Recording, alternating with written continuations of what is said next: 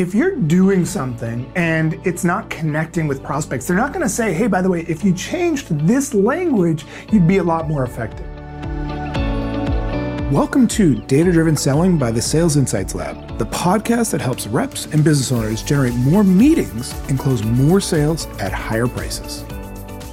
Sales in so many ways is like dating, right? If you're doing things wrong on a date, your date doesn't tell you what you're doing wrong. They just never reach out to you again. And they disappear. You know, that may sound a little familiar because that's exactly what happens to so many salespeople. When we are making a consistent series of mistakes during the sales process, your prospects are not going to take the time to say, well, you know what? Here are the 5 reasons that I've chosen not to do business with you. And 3 of those reasons were things that you did that I think you should do differently. Of course not. All they do is they disappear, or they just tell you this is great, but the timing's not right, or I have to think about it. They never give us direct feedback. So as a result, we so rarely as salespeople get the opportunity to understand what are those mistakes that we are consistently making. So I'm going to show you the 5 biggest sales mistakes to avoid right now. You must know these. Check it out. Number 1, hoping for leads.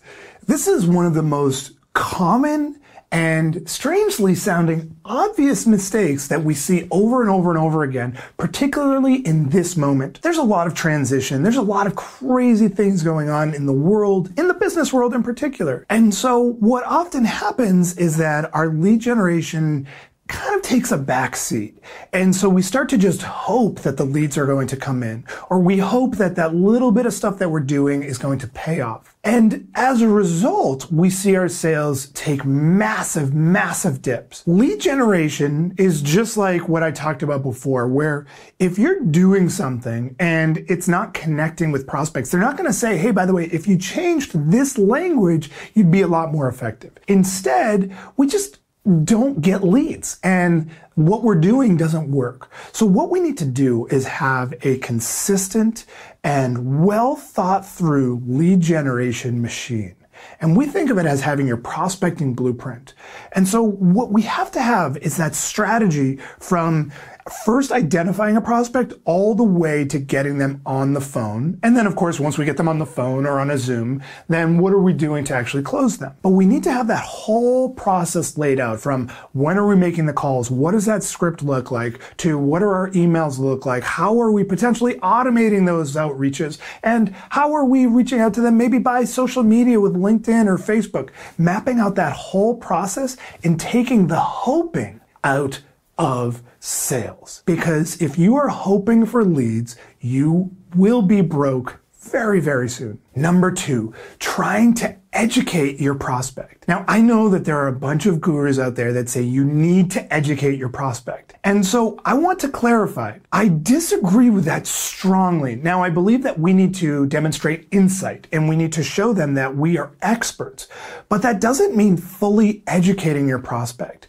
When the goal is to educate your prospect, we start to lose focus on ultimately what we really want to do, which is to engage them in a conversation. And now the way we get them in that conversation is by demonstrating some quick insight up front to basically get them to think like, oh, okay, this person knows what they're talking about, so I'm willing to talk with them and answer some of their questions. But we don't want to educate. When we focus on educating, we start to lose focus, and it becomes a little bit too much about us trying to fully show them everything that they need to know. That's not what we have to do. They are not a customer, they are a prospect. You educate your customers, but you demonstrate insight with your prospects. Number 3, pitching your offering. The idea of pitching your offering literally goes back to around 1887, when National Cash Register first started their initial sales training. 1887, the first training was all about pitching this cash register, literally a cash register, which so few of us have ever even really seen anymore. But it was really effective in the late 1800s, early 1900s, even mid 1900s. But what's happened is that everyone now is pitching their stuff, and buyers are so wary of the hardcore pitch or the salesperson who comes in and says, hey, let me show you all the amazing things that our offering can do. It is immediately going to drive up the walls with your prospect. It is a huge mistake.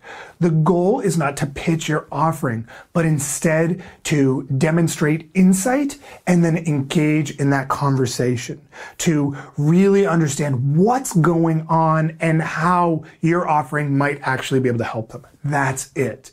If you're starting that conversation by focusing on your offering, or if your slide deck is already about your company and your products or your services, you're in trouble. You need to throw that out and start engaging in that conversation. Number 4, going for the close. This is just so crazy to me that there are salespeople that are still focused on how am I going to close the prospect. One of my mentors used to always say, he would say, Mark, you know what? If you start strong, you will end strong. And that is so true. If you're having an issue actually closing the sale, chances are, like 99.9% likelihood, there is a problem with something that you're doing earlier on in the sale, that you're not getting real commitment and you're not really understanding what's going on and you're not engaging them in that right conversation, or you're not demonstrating that you can solve their problems. Then when it comes time to try to close the sale, the prospect says something like, oh, this was great, but I really need to think about it, or I need to run this by my partner, or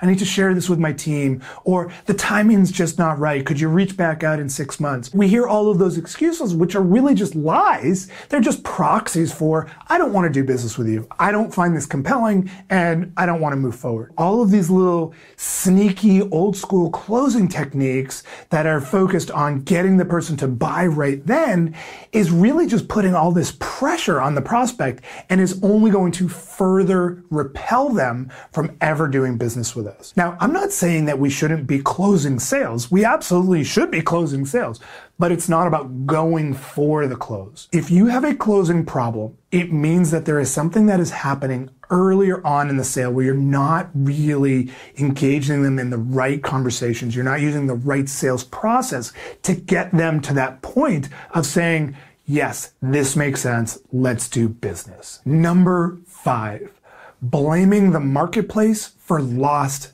business. I'm hearing this excuse all the time right now, because there are so many things going on in the world. We have one of 2 choices. We can either continue to blame the marketplace for any lost sales that are happening, or we can take control over our financial and selling destiny.